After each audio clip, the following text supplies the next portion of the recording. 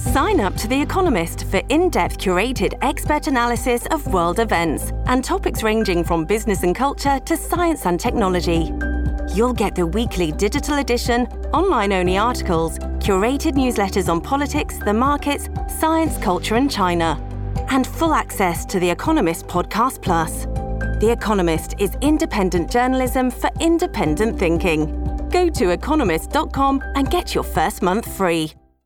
Hello, everybody. This is Marshall Poe. I'm the editor of the New Books Network. NBN listeners like to read books and buy them. So we thought we'd tell you that right now, our friends at Princeton University Press are having a remarkable site-wide sale. You can get 50% off books, including ebooks and audiobooks, with the code 50, F-I-F-T-Y, at checkout until May 31. You can save some real money on Princeton University Press books. I encourage you to go there and check it out.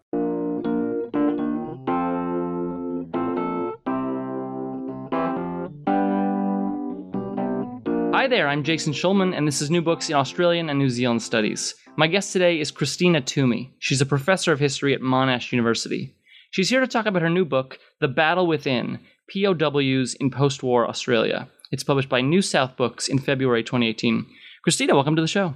Thank you very much. So, Christina, how did you get interested in the topic of POWs? Do you have a personal connection to the military? Yes, I do. I spent part of my childhood in Malaysia as part of the Air Force community on Butterworth, and we lived on the island of Penang, and there was a real consciousness there among the community that people just like us had been taken prisoner during the Second World War by the Japanese.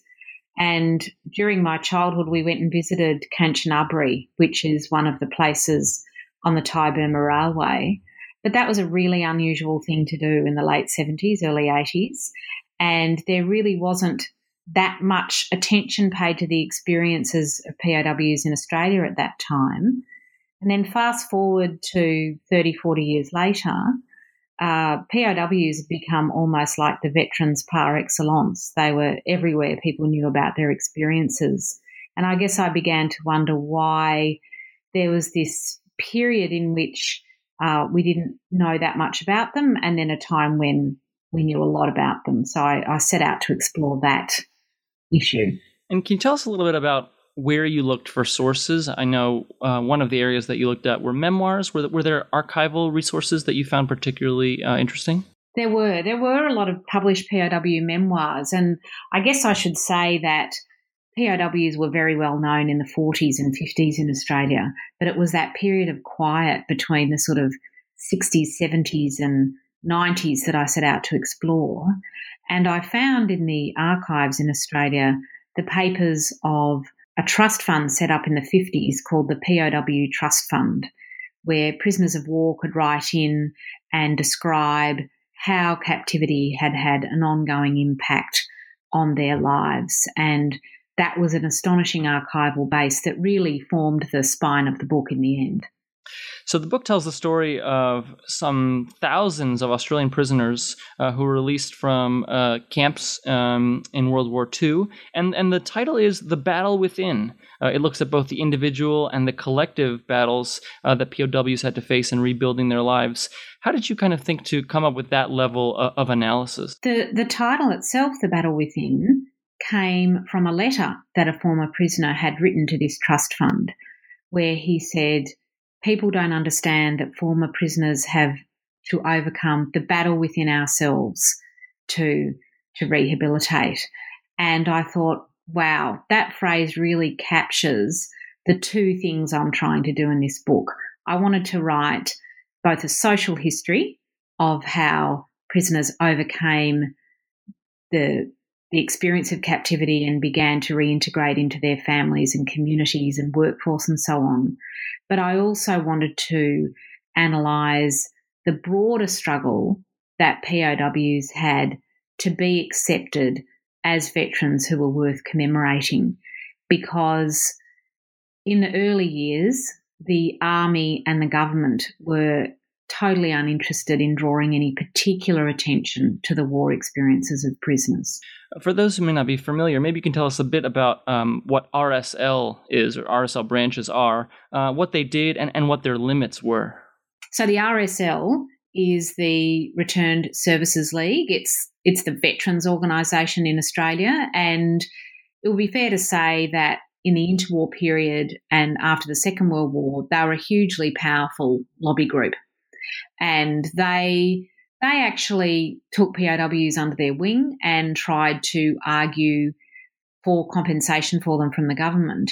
But the greatest stumbling block for prisoners of war was really the army, who had no interest in either commemorating or compensating them. And that received its fullest expression, I suppose, when there was a government inquiry in 1950 into whether POWs ought to be compensated beyond the usual repatriation measures for their suffering.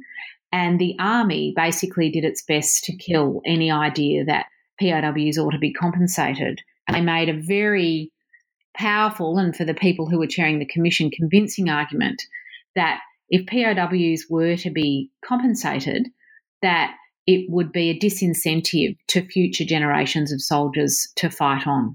So therefore not in the national interest to compensate them.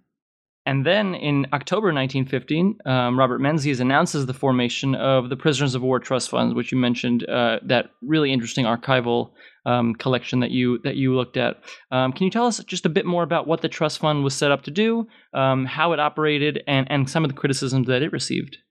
So the trust funds operated in order to provide cash payments in the order to a maximum of about £500 to prisoners who are suffering ongoing disadvantage as a consequence of their captivity. So they're required to complete this FOOLSCAT form that asks them for details of not just their imprisonment experience, but what exactly is wrong with them now. And the application form caused quite a lot of controversy because it asked prisoners not just details of their medical situation, but details of their financial situation, their personal details. And many former prisoners and the RSL found this incredibly invasive because their idea was there should be a general compensation payment, not this kind of inquisition that meant that prisoners were judged on a case-by-case individual basis about their own personal circumstances. And many people felt like it resembled the practices of private charities. And keep in mind, in the early 1950s, memories of the Depression are still pretty fresh in people's mind. So anything that smacks of charitable assistance doesn't really go down that well. So already there's a bit of a negative feeling about the type of application form that's required. And then there's quite a lot of tension around the sorts of judgments that trustees pass on applicants to the fund. And I think it would be fair to say that the trustees really turned their own values and own sense of respectability and morality on people who apply to fund. So, you know, men who are living a pretty unanchored life, who have struggled with employment, who have no money, who are living in pretty destitute situations, are often judged very harshly by the trustees as being people who are dissolute, who are alcoholic, who couldn't be trusted with the money that they might get from a grant because they're likely to go to a pub and spend the whole lot on drink. So it's quite a problematic little interreaction between the applicants and the trustees. Can you tell us a little bit about how masculinity fits into the story? Most of the POWs that you look at were men. How important was it that they were trying to rebuild their lives within the context of kind of defining what it meant to be an Australian man? I think that tracks back to why POWs were such ambivalent figures in the first place. So I think it's necessary to understand that POWs do elicit quite a lot of public sympathy when they're first released, particularly POWs of the Japanese who've had a particularly hard time, most of them. But the context into which they're returning is of this Anzac legend. So the Anzac mythology, if you like, it describes the behaviour of Australian soldiers in wartime. They're meant to be these fine physical specimens who are particularly brave and strong fighters, and you can immediately see how that's very tied up with a particularly masculine sense of identity. And then you think of the experience of prisoners who are defeated soldiers who've been taken prisoner, in the case of Japan, by an Asian captor in an era when Australia is still a largely quite racist society that doesn't view Asian peoples as kind of equal to themselves, if you like. So to be taken prisoner immediately puts the prisoner of war at odds with a very particular Anzac-driven version of Australian masculinity. They're defeated, many of them are emaciated, so it's quite a contradiction to this mythology that they've grown up with.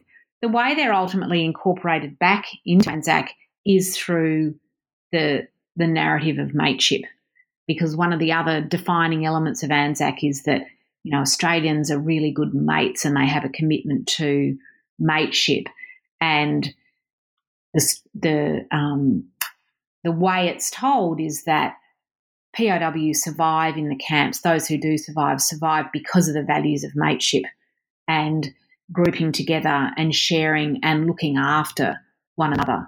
So they do end up being incorporated back into Anzac, but there's always this shadow about their masculinity. And in the applications to the trust fund that I looked at, so many of the applicants talk about how they felt like they hadn't lived up to the standards of the Australian soldier, that people still look down on them for being defeated and captured in the war. And that was something I just really didn't expect to find, people articulating exactly how their experience had been quite literally emasculating.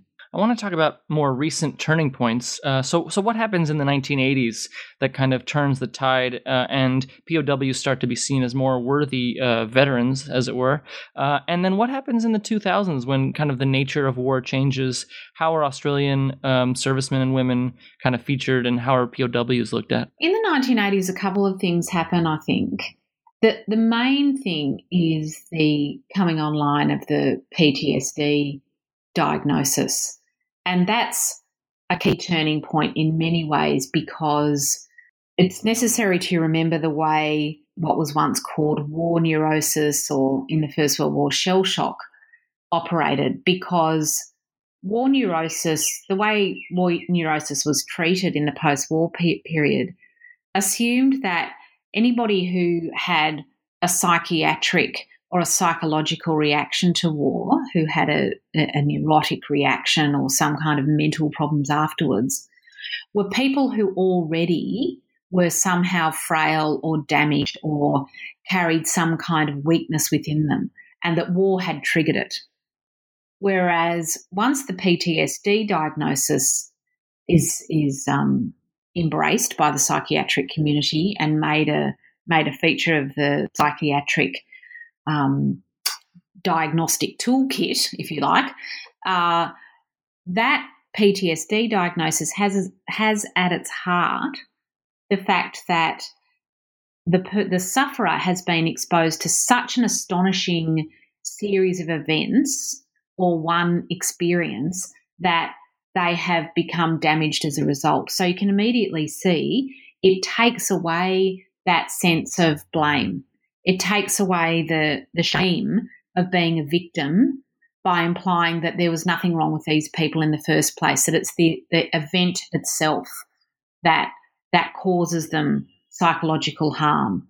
And so it really ushers in new understandings and new empathy for victims. And you can see that right across the culture. It's not just in relation to prisoners of war.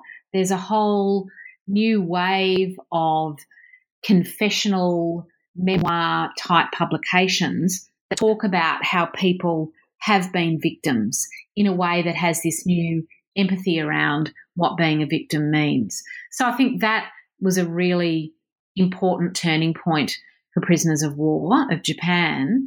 And one of the other issues that that sort of takes hold by the 2000s is that Australia has a much more mature relationship to its region, if you like. And the POWs of Japan were always figured quite problematically in relation to Japan itself. So there was a lot of anger and hostility to Japan in the immediate post-war period. And by the 2000s, that's really died away. And also the likelihood that large numbers of prisoners are going to be captured in any future conflict is virtually erased by the nature of modern warfare. There's never really going to be that experience again of thousands and thousands of service people being captured by a foreign enemy, because warfare is not really like that anymore in terms of vast numbers of ground troops. So the armies fear that if you compensated prisoners of war or commemorated them, that would discourage people from fighting on. That context is gone now too, because the nature of warfare itself has changed. Christina, I want to thank you so much for being on the show today. That's Christina Toomey. She's a professor of history at Monash University. Her new book is called The Battle Within, POWs in Post-War Australia. It's published by New South Books in February 2018. Thanks for listening, and we'll see you next time.